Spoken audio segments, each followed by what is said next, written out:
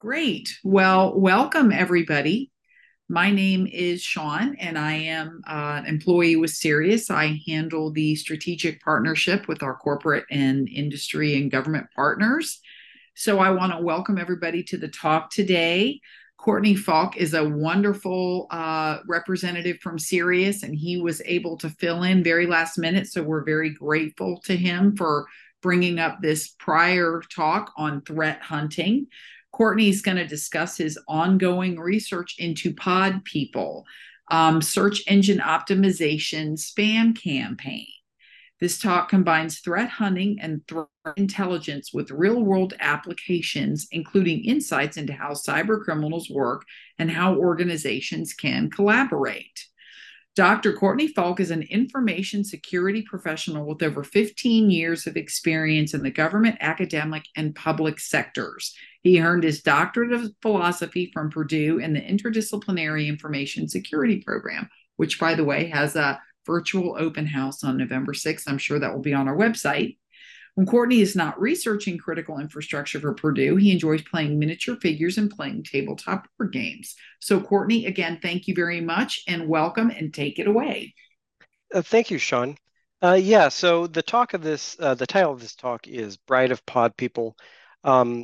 This is the second kind of iteration in this series. It's tracking an ongoing campaign. The first version I actually presented to Sirius was about 3 years ago. So I took a bit of a hiatus and I came back to it. And this is what I came up with. The original version of this talk I presented at Circle City Con over the summer. But this I've reorganized to try and highlight some of the different topics and subjects that I was able to integrate together. So this is an application, and it is a real world war story, basically. But the point is to kind of expose people to different concepts of information security they may not have gotten exposed to yet.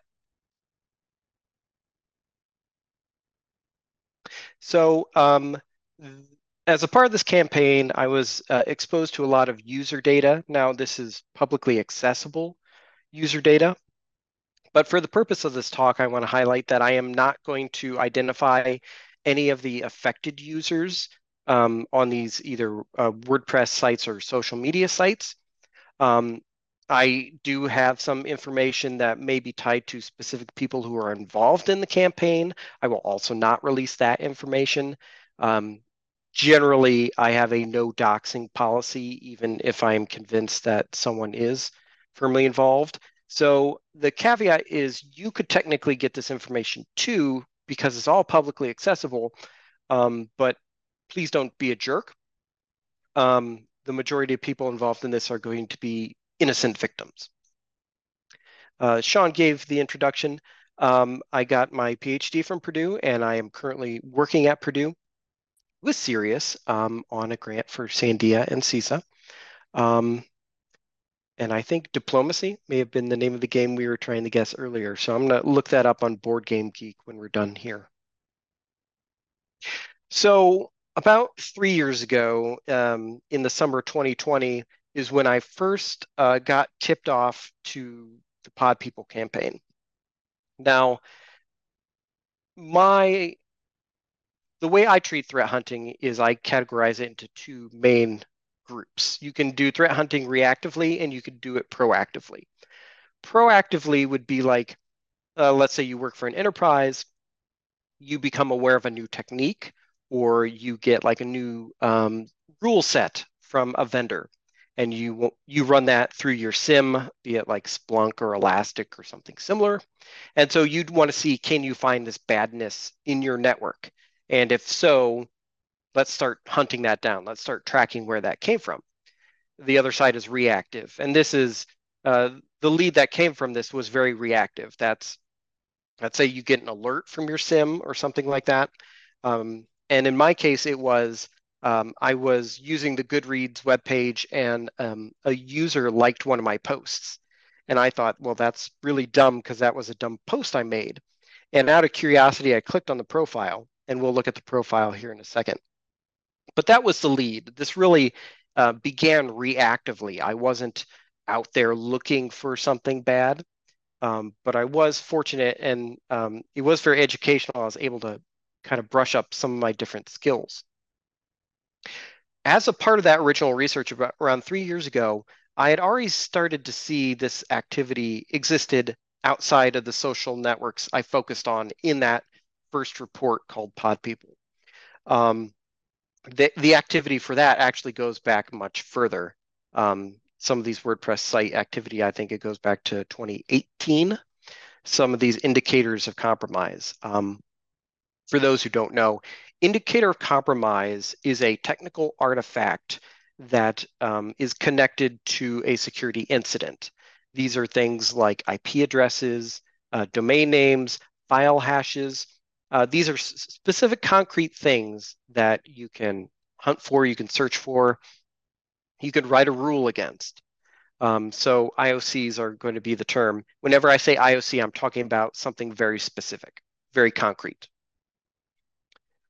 And a part of what I found was that this campaign was fairly novel in that I was certainly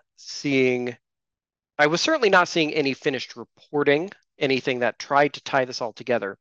I was finding like bits and pieces here and there, like one person on WordPress might complain about bots using these domain names.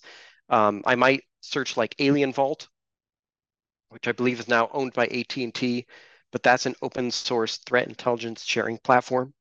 And those indicators showed up there also.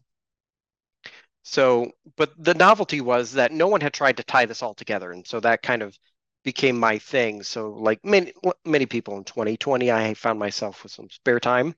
So I decided to put that towards the betterment of cybersecurity.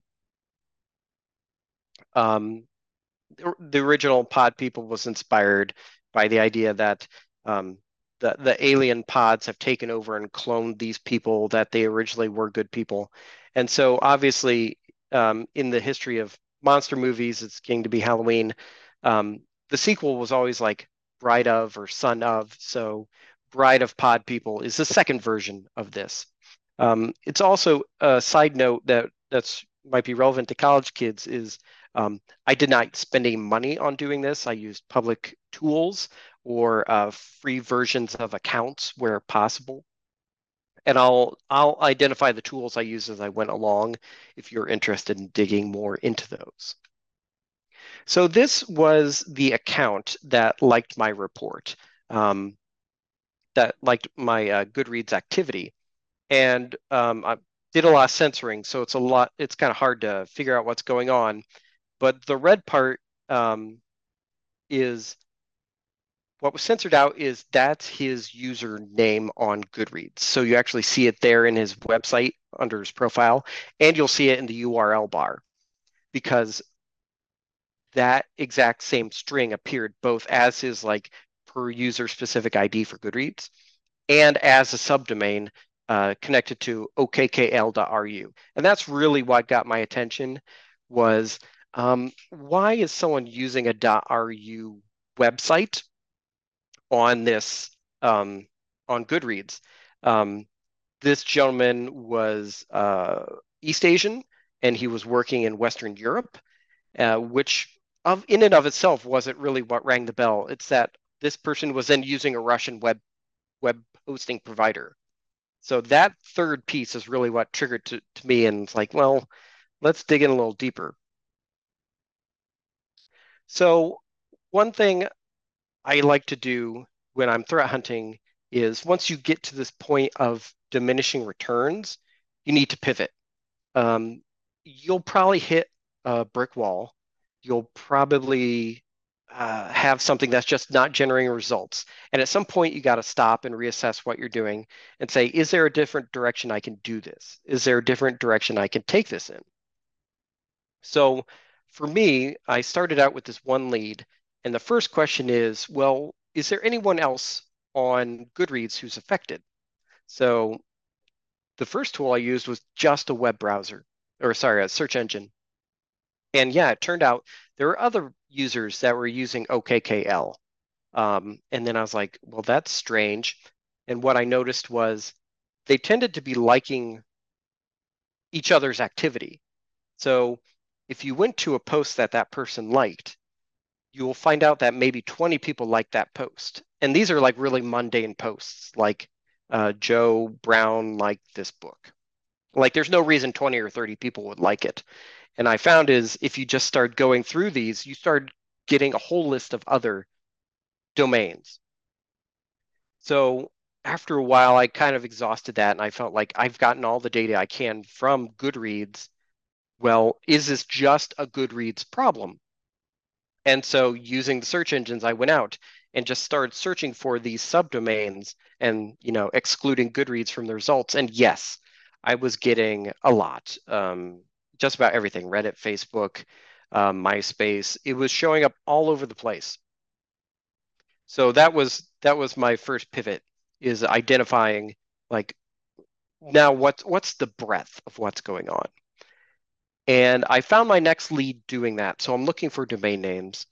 And what I found is we saw on, I'll go back to here, they were changing the website URL, the threat actor in this case, and inserting their own.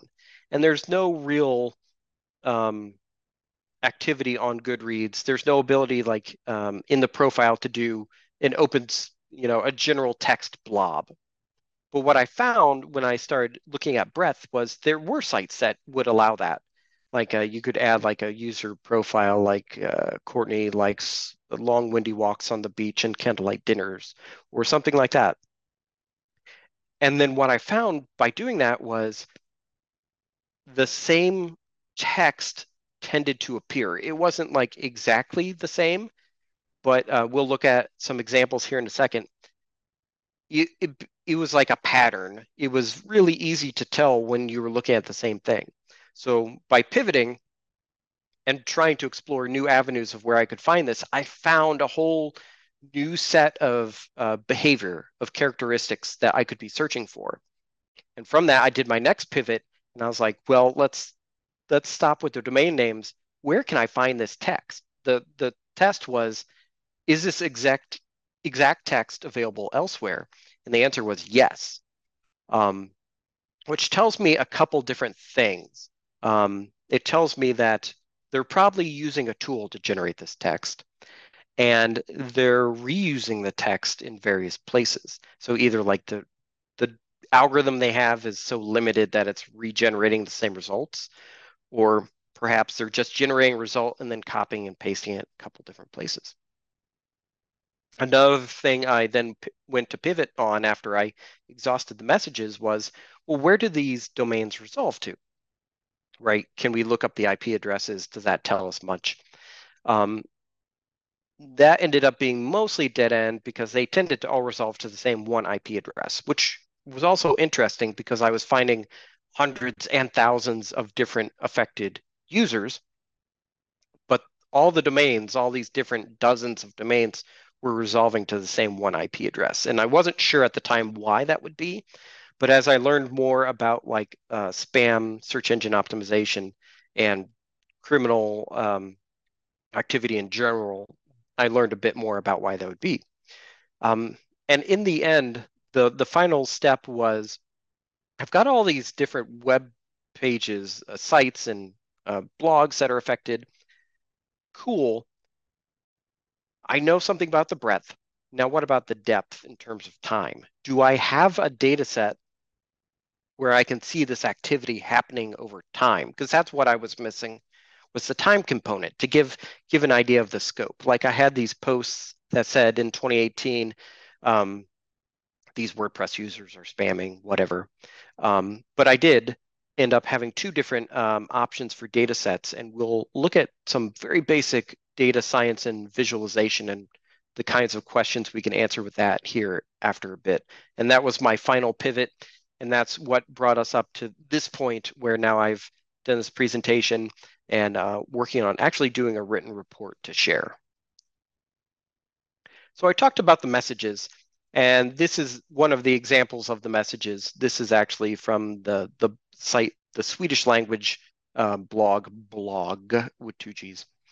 And what I found was the same text message would be copied and pasted both in the title and the body of the post. So it was kind of lazy in that regard.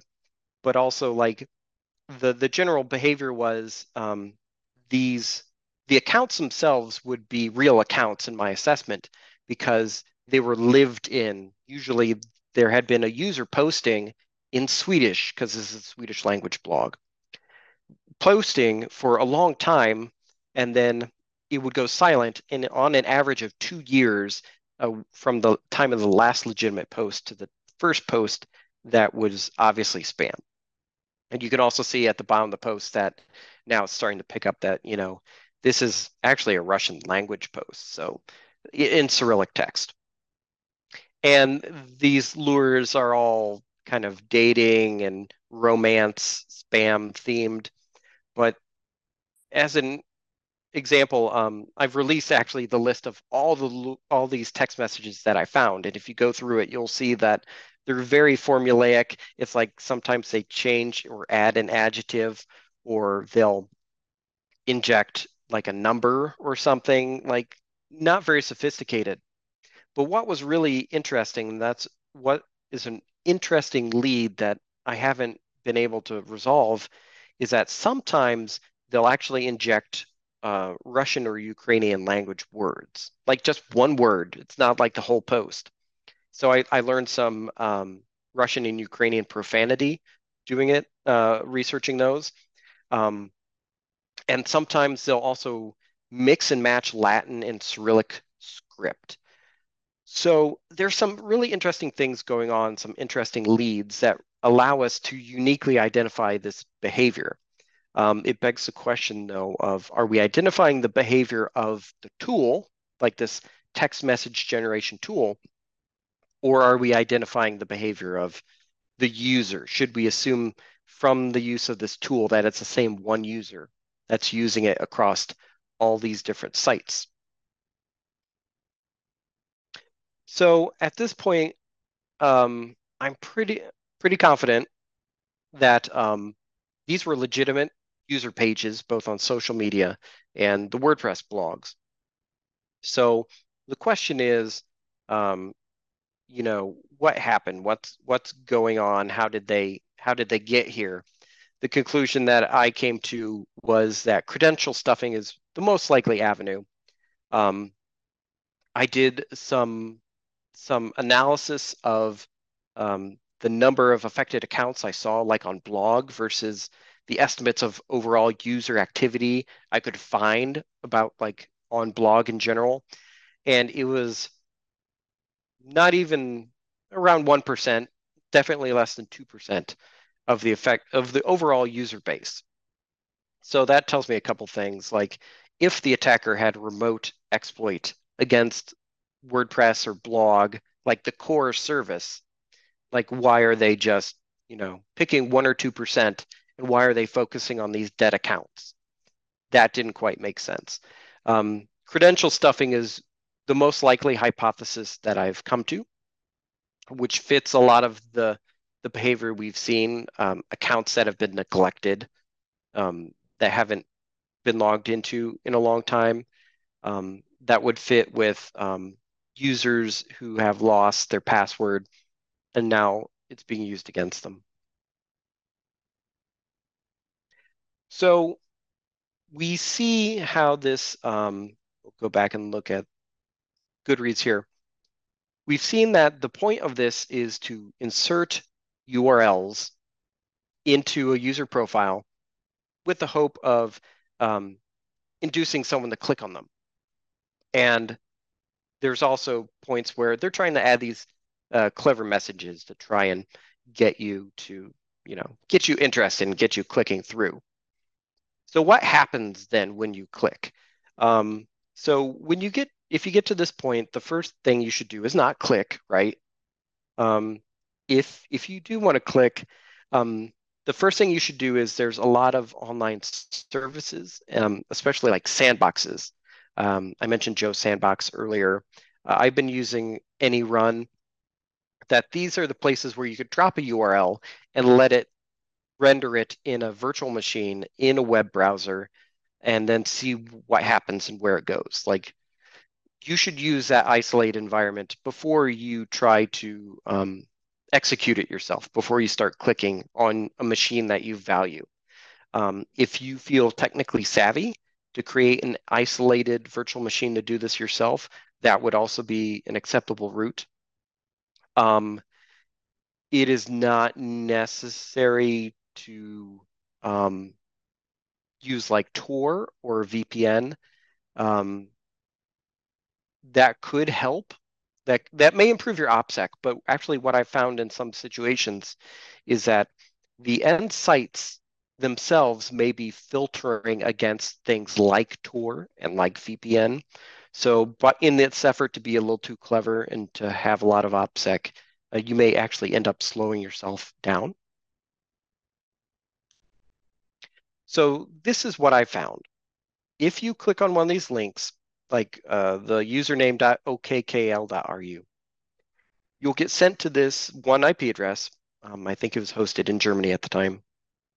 And you'll actually get bounced from the HTTPS, the secure link, to HTTP. And what's going to happen is you're going to get this very, very small web page. This is almost the entire web page. There's like, this is the JavaScript that was embedded in the header. And I was able to do static analysis on this because it's so simple. And they made some weird choices in doing this. So what we see over here first, these are the get parameters. These are being added to the URL. They're also doing a redirect. But these were not in the original lure that you would see like in Goodreads or blog or something like that. These are the user ID and the campaign ID for an affiliate program. This is exactly the same kind of affiliate program you might see from like Amazon or eBay. You sign up and then on your cooking blog, you link to Amazon's collection of cookware, and using your affiliate ID, you get a return of the sales. Well, that's the exact same thing, but as I learned, the criminals do the same thing. In this case, redirecting the user on into the criminal redirects, that's where the affiliate program comes in. And this by itself isn't necessarily a bad thing. This is actually exactly how sites like Amazon do it. But this was weird. I did a little threat intelligence and I was digging backwards and trying to get the history of these domain names. And of the 6 domains, only one was ever registered. So these are dead domains, at least at the time of the research. So what this is probably an attempt to obfuscate or complicate automated analysis. Like if you ran it through a sandbox, they might try to evaluate all these domains and get confused, but it's not very effective, basically. So this is the most important part to take away from it. This is the entire meat and potatoes. So they're redirecting you. This is going to cause an HTTP 302 redirect using JavaScript. They're going to redirect you on to another domain, and they're appending these these affiliate IDs. But here is a bit that got cut out originally. This is also from the header of the web page. This meta is also trying to do a redirect. So we've got JavaScript and we've got a meta tag redirect. What happens is if you don't render this page with JavaScript, you're going to get the meta tag redirect. Meta tag is going to dump you at google.com. This is a liveness test. So let's say you think you're cute and you're writing a Python script and you're saying, I'm just going to get that, or curl, I'm just going to get that web page because I just want to see what's on it. Well, you're not rendering the JavaScript using those tools. So it's going to redirect you to google.com. And you're going to say google.com, that's stupid. There's nothing going on here. So you failed the liveness test. So you're going to need a slightly more complicated system. What I actually found as I was investigating these domains in some of the sandboxes publish results, like especially for the public free accounts. People had looked for these from time to time, but the screenshot, the end result was it always went to Google. Sometimes it went to like the Google Play Store. So some of these sandboxes by themselves, by default, were not smart enough to defeat this very, very basic liveness test. So you clicked on the link in the profile. It came to this. This is called a cloaking service, and it's creating a separation. So one, you can't see where it's going forward, but also the people it's forwarding to don't know where it came from now because you've cut out that information from should be what in the refer. You've cut that out. So it's good for OPSEC and it's good because the cyber criminals aren't giving away where their accesses are, where they're generating the traffic. Because some of these affiliate programs at least pay lip service to you can't send a spam activity. Well, if they don't know where it's coming from, let's be honest, they're not really going to look and they don't care that much. So let's go on. The second hop is going to take us into the actual CPA affiliate network itself. I did not do static analysis on this, or I tried. So at the bottom, you see the beginning of this JavaScript blob. And there's a couple obfuscation things they did here. They minified it, so they made it small. But also, I expanded it. It didn't help a lot. They obfuscate the strings, so you can't like easily pull out any domain names or anything. And they've done different JavaScript techniques, like they're dynamically creating the object. So it's not using these obfuscated strings. So you're not even sure like what default methods does the string need. Sometimes you can kind of infer the behavior if you at least know the methods. But they did a decent job of obfuscating it. So I went with a dynamic analysis, which is just put it in a secure environment and I ran it. And it does a couple interesting things. It generates like a subdomain and then redirects you to that. And it's embedding additional information like where this file was run from.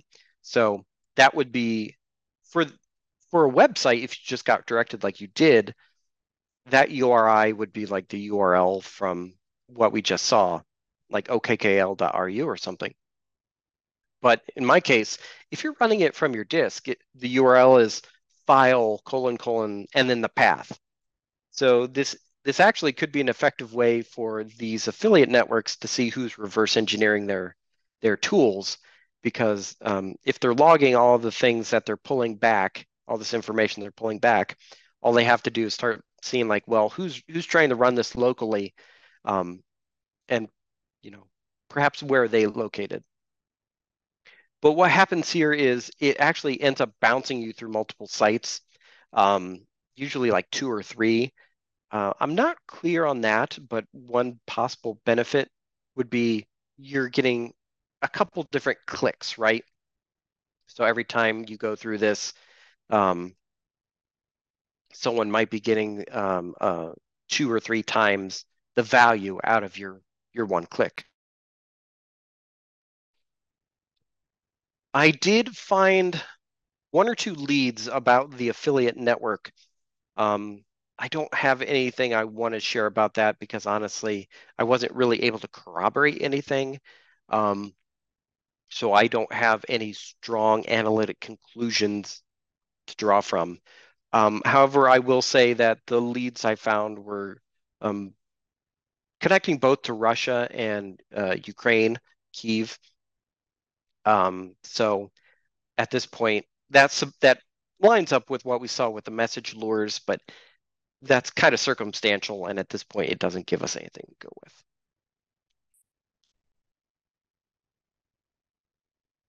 All right. So at this point, I've done some technical analysis. I've collected a lot of data about the user accounts that are being affected. So I decided I've hit a wall technically. Let's data science this and let's see can we see any patterns of behavior?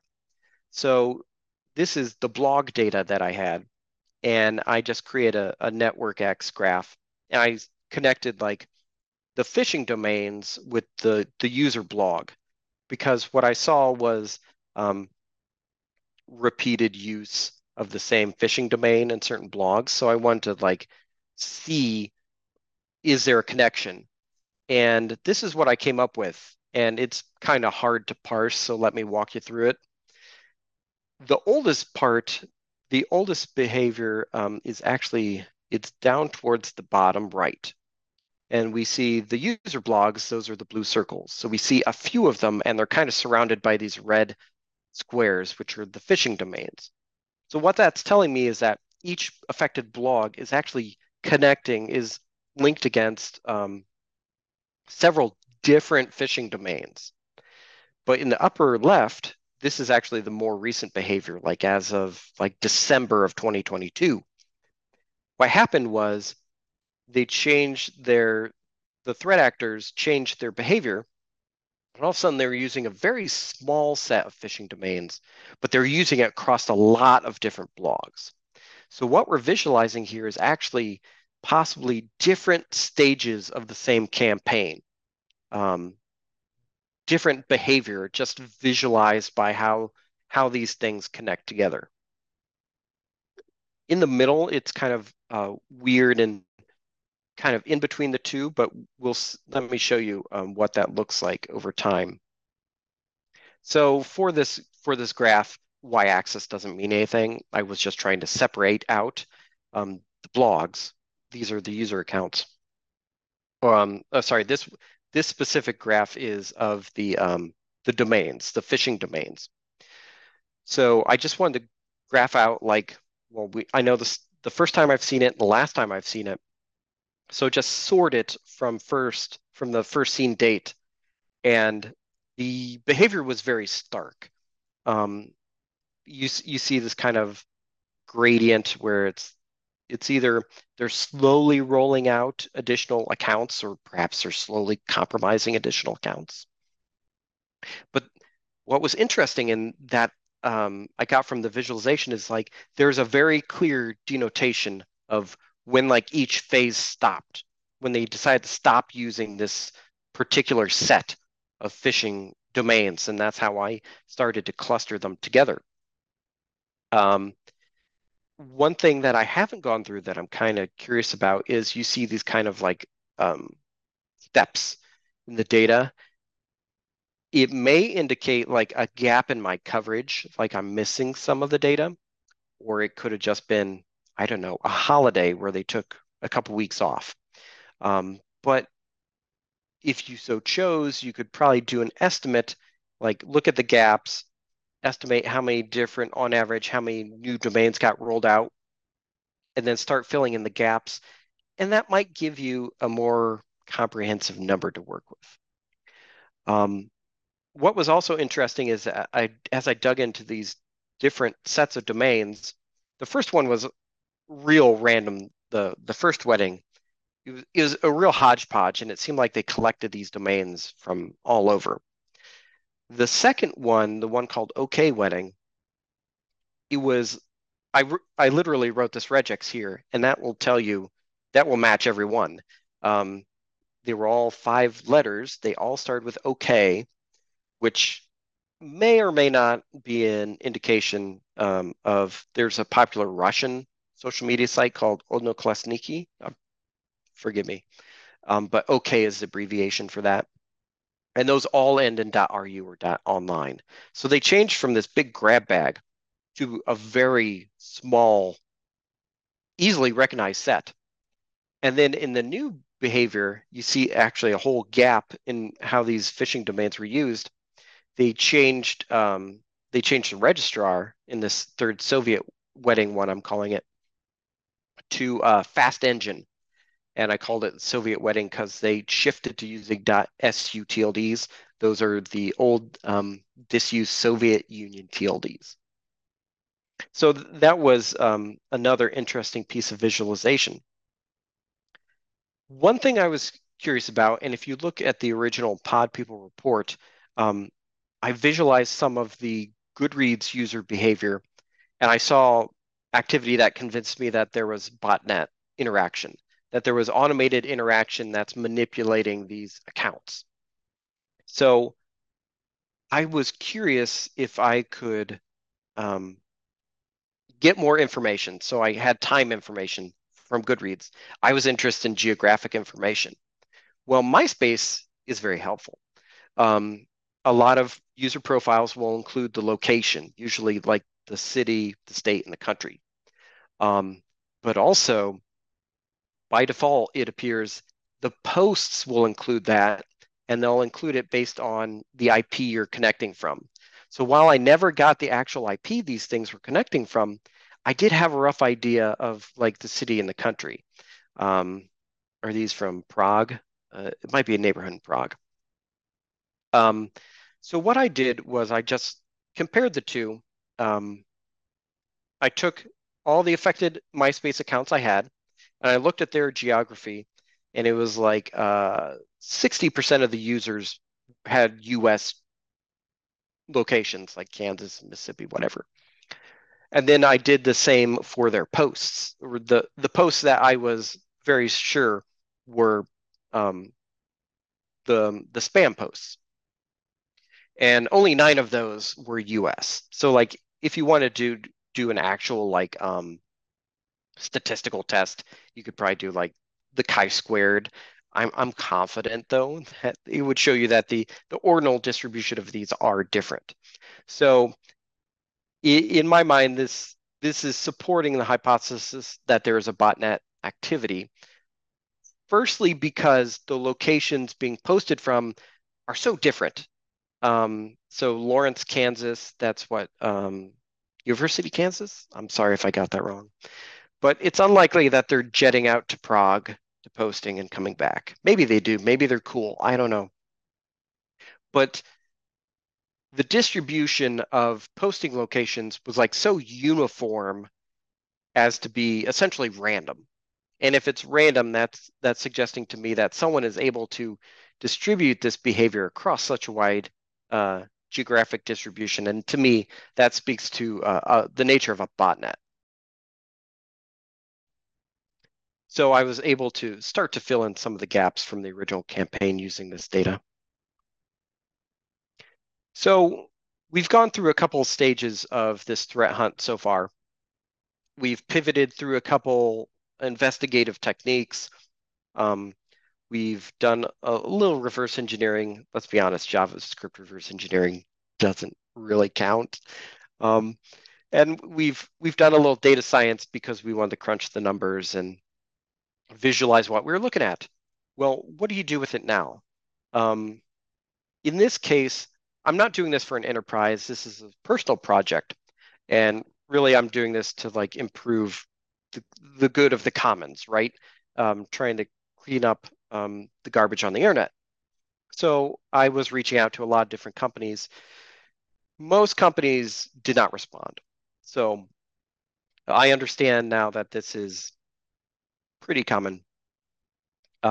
If you were to do something like this, I guess don't be offended if no one reaches out to you. They're not being personal. They're probably overworked. So the most helpful people I actually found were at Foursquare. So thanks to those guys. Um, if you do contact someone, if you do share your information with them, just be aware that that's going to be a one-way conversation. You're going to send your data to them, and you will never hear anything back. They will they won't confirm really if it was useful, and they certainly won't share anything back. So one thing I really wanted to do was I wanted to swim upstream. I wanted to like find some of these bots and find out where they're connecting from. Well, to do that, I needed metadata around these user logins. So I was asking them like, okay, like, can you anonymize this user behavior? All I really want is like, timestamp and IP address. And like, here's a specific window. Like, I'm not asking you to query your entire MongoDB cluster or whatever. Like, if you could focus it on this. Um, I mean, the answer is always no. I understand why. That doesn't mean I'm not salty about it. Um, because I don't think any one company, like if they're all overworked, no one's going to dig into this. And no one company is going to solve it on their own. So if they're all keeping this data siloed, it's going to be real hard to get anywhere with it. Um, I will suggest to companies who are concerned about this, you have a couple avenues. Um, the formal one is the Information Sharing and Analysis Centers, or the ISACs. Um, these exist on like a per industry, per business sector basis. So most of these companies would probably fall under like the IT ISAC. Ford would fall under the automotive ISAC. You would find one that's relevant to you. These are formal, sometimes paid subscriptions, and they're safe spaces where you should be able to share and collaborate. There are informal options also. Fight clubs isn't my term; it's something I've heard them referred to, and these are like ad hoc groups.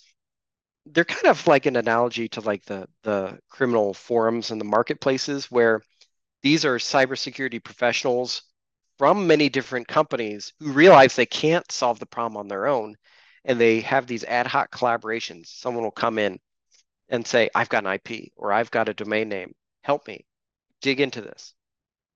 So they're called fight clubs because you don't talk about Fight Club. You have to be vetted and vouched for. So these aren't necessarily avenues that are open to everybody, and they're not exactly maybe blessed. Talk to your lawyer first, or I don't know, maybe not. So the last stage of the threat hunt process is more of the threat intelligence. I won't get into deep into threat intelligence here. That could be a whole class on its own. Um, but we've got all this data. We've got our conclusions. We've tested a couple of hypotheses. Well, now what? Do something with it. Um, and part of it is not just identifying the badness. So, like I've been publishing lists of IOCs. These domain names, scan for them. These IP addresses are what they map to. That's fine. But you could also find some of that information like on Alien Vault or something like that. Um, Sometimes it's helpful to also include mitigations. Like if you're concerned that you're seeing this, here's the next steps you should take. Don't assume that every company is staffed up with people who are as experienced and well trained as you. Um, give them a little bit of a lead that might be appreciated, and then you can move on to the either fun or tedious, depending on your personality, part, which is the reports and the presentations. So this is the second presentation I've done on this. I apologize that I've neglected the report part. It's actually a Word doc on my desktop. I promise I'll get that done any day once I find the time. But these are the final steps. As a part of threat intelligence, one of the last things you do is you report and then you disseminate, which is you share. You identify the right venues to do that. You identify the salient information to share. So in this case, uh, GitHub is where I'm publishing all the IOCs.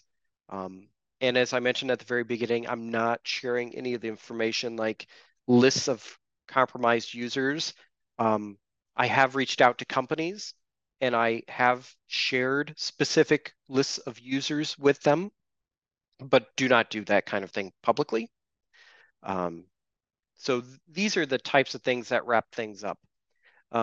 Now, threat intelligence actually kind of forms a cycle like the Ouroboros, like the snake that eats its tail.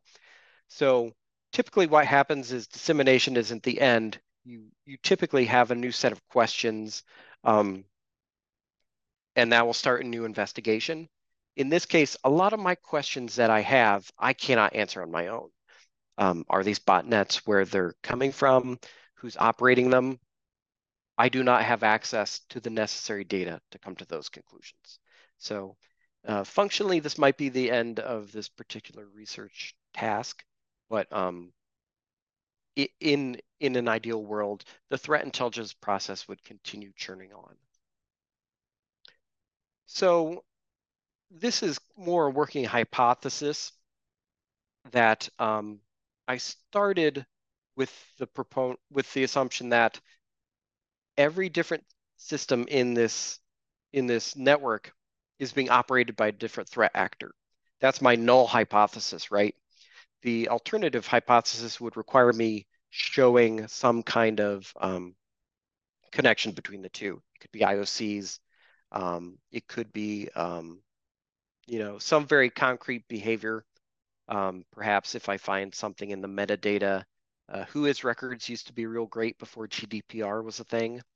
So the null hypothesis is these are different people, which is something I've seen over the last 10, 15 years, is that cyber criminals have become very specialized in what they do.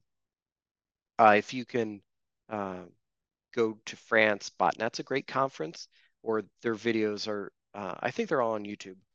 But they talk about like, if you want a botnet, um, you hire a botnet. If you want to start one, you buy an exploit, or you just pay someone to exploit computers for you.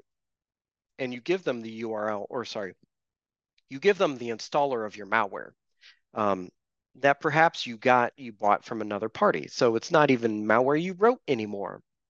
At this point, cyber criminals are almost project managers more than they are software developers. They're managing their criminal campaign through its whole life cycle, and they may not need to even write their own phishing messages. You could source that out. Well, heck, one of my predictions, if it's not happening already, is ChatGPT. It's going to be an amazing source of really great phishing messages. So this is my view of the network as of right now in the research. So I'm assuming that there's a different threat actor who's compromising these user accounts on the social media and the WordPress sites using credential uh, stuffing. So they're acquiring passwords on markets and open leaks, and then they're compromising it, and they could just be reselling it, saying, I don't know, what would be for for $1, I'll put 10 URLs in these accounts. So you just give me the URLs in $1, and I'll put 10 of them in there. And so whoever's operating the cloaking service can they don't even need to have the passwords or automate anything. They're just like, here you go. And then now they're reaping all the benefit of redirecting this traffic with minimal risk. And then going on to the CPA network, you could argue that the CPA network and the advertisers are not criminal necessarily, but it's one of those things where by proximity and by frequency of interaction, it becomes difficult to argue that these are legitimate business people, and they're just, they've accidentally been pulled into it. And so that's why I'm considering them threat actors in their own right.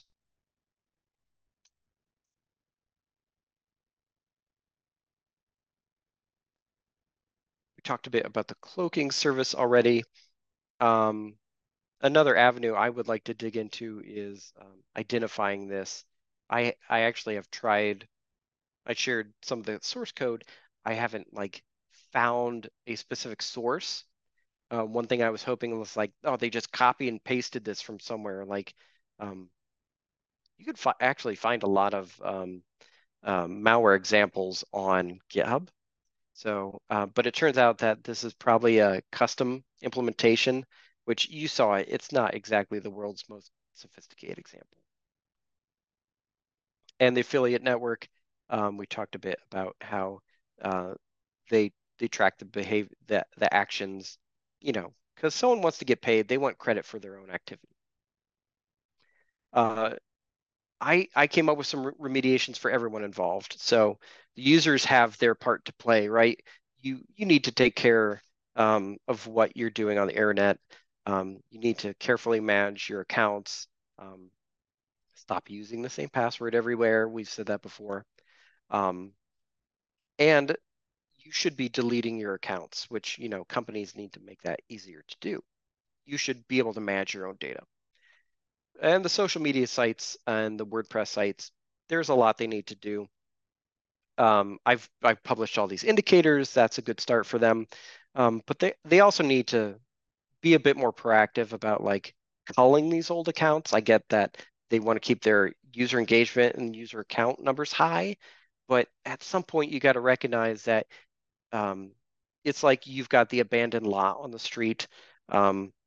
You've got to take care of that you have a responsibility for that too as the site operator. So this is the second version of the pod people. We've taken it a bit deeper. This is probably here to stay. There's not a whole lot of interest, honestly, in digging a bit deeper. So who knows? Maybe in another 3 years, I'll have another update for you. But yeah, again, this was all done freely using open source software. So if you wanted to dig into something a bit deeper, there's options available to you. You don't have to be like a SOC with a $1 million a year budget to actually sink your teeth into this. And if you wanted to get to those IOCs, you could. Let's see, we are at 50 minutes. So do we have time for any questions? We do, if you don't mind if I ask them. Yeah, go right ahead. Okay, all right. So Solomon Sonia was, he posted something really early on, so I'm gonna kind of go in the order that they came. Mhm. So he asks, he said, it's a great talk. Did you ever use risk.iq for threat hunting? It might not be free now, but it was a great threat intel resource a few years ago. And with that, he asked, did GDPR impact your intel gathering? And if so, how did you get around it, especially with who is domain name analysis? So that's question one. Yeah, thanks, Solomon. So I mentioned talking about some of the tools. I guess I failed that a bit. RiskIQ was one that I leaned to a lot. RiskIQ is a passive DNS service. So they go out on the internet and they collect examples of this domain resolving to this IP address, then they aggregate it all together. So that was the first place I went. Okay. They have a free version. They were also bought by Microsoft in the last year or two. And I have noticed a kind of degradation in the free tier support. So you could still get a RiskIQ account and get some data, but even some of the older data I have collected 3 years ago is not available anymore, which may be part of the Microsoft attempt to get more money out of the subscriptions. GDPR is the European Union's General Data Privacy Regulation. And the effect of that was it basically anonymized all the whois records. Whois records are the backend data that's talking about like I registered this domain and this is who I am and this is how you contact me. In case it's a bad domain, right? And someone hacked you. GDPR essentially scrubbed all that. So most of that data is gone. I did find a couple email addresses, which was interesting. And it was a very small pivot. I actually was able to find a couple more leads using those, which suggests an operational security snafu on their part, right? Someone had to almost deliberately forget that GDPR was a thing. So yes, GDPR limits the effectiveness of whois records, but there's a couple breadcrumbs still out there for you. Great. Thanks, Court. Okay, so this question is from Rahul. And he says these types of spam lure messages are also prevalent on Instagram.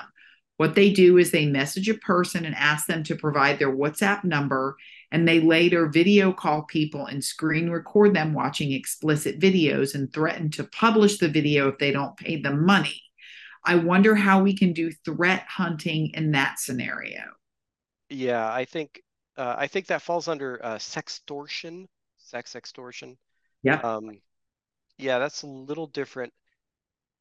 I did find in my research some of the CPA network domains associated with different activity. People were like, my home router got hacked and my traffic's being redirected, and it was redirecting it to these same like .life domains that belong to the CPA network, and they had different user and campaign IDs, which was an interesting way to separate out. So there are multiple threat actors out there using multiple different techniques, but redirect traffic to these same affiliate networks. So it's an interesting kind of sync or aggregation, but it's also something to keep in mind that those are not necessarily the same two threat actors. So Okay. we need to think about our conclusions. Yeah. Awesome. Thank you. Now, Drew asked two questions. He asks, is the freebie version of any.run sufficient for this work, or do you have to pay for the real one? That's one question. And have you tried reversing JavaScript with an LLM? The free any run was, but I was only doing onesie twosie, so I wasn't trying to churn through 100 different ones. I was using it more like just a sanity check. So on that scope, that amount of work, yeah, it was fine. But also keep in mind if you do that, if you look up something in VirusTotal, um, if you have a free account, it's probably publicly available to look at your results, like with a sandbox, like Joe's Sandbox. So keep in mind, if you don't want people to know that you're looking at their website at these bad links, that information may be getting published as a part of your research. So keep that OPSEC in mind. The large language model of the LLM, no, I hadn't tried that. I've been starting to dabble more with like a Midjourney and ChatGPT. I haven't done it for source code. I'm a little nervous. I don't know if I'm nervous because I'm afraid it'll replace me, but that's an interesting avenue. That is. Okay, so last question. Chris asks, what's your opinion of the security of passkeys like Google Passkey as opposed to traditional usernames and passwords? Um, for many years, I've heard of many different password killers, and they never have. So to a limited extent, usernames and passwords are going to be with us forever. And that's just due to the nature of passwords being something that it's very easy for us to carry with us because it's something we know. Um, Having said that, I think these more technical solutions like passkeys are offering us important things like it's kind of like systems like Kerberos where there's like limited windows for like the tickets that will help prevent things like replay. So it's gonna offer us additional security and additional options as we the site providers, but I don't think it'll ever truly supplant usernames and passwords.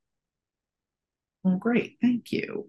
So that's our questions. And again, Courtney, thank you so much for stepping in. I actually understood most of your presentation, which made me very happy because there are times when I don't. So I really appreciate that. And I want to thank everybody who came and watched and listened, and also have an update for tomorrow. We were going to have for Cybersecurity Awareness Month, we were going to have Rosa Smothers from Know Before give a presentation, but she has a health issue. She's unable to give the presentations. So instead, we will have a gentleman named James McQuiggan, who is also with Know Before. So that link will be on our website. If you guys would like to hear his talk tomorrow, I think it's at 2 o'clock. Is that right, Mike? Yep, 2 o'clock. Okay, perfect. And again, Court and everybody, thank you very much. Appreciate it. Thanks And for you having guys me. have a great day. All right. Thanks. Thanks a lot. Take care.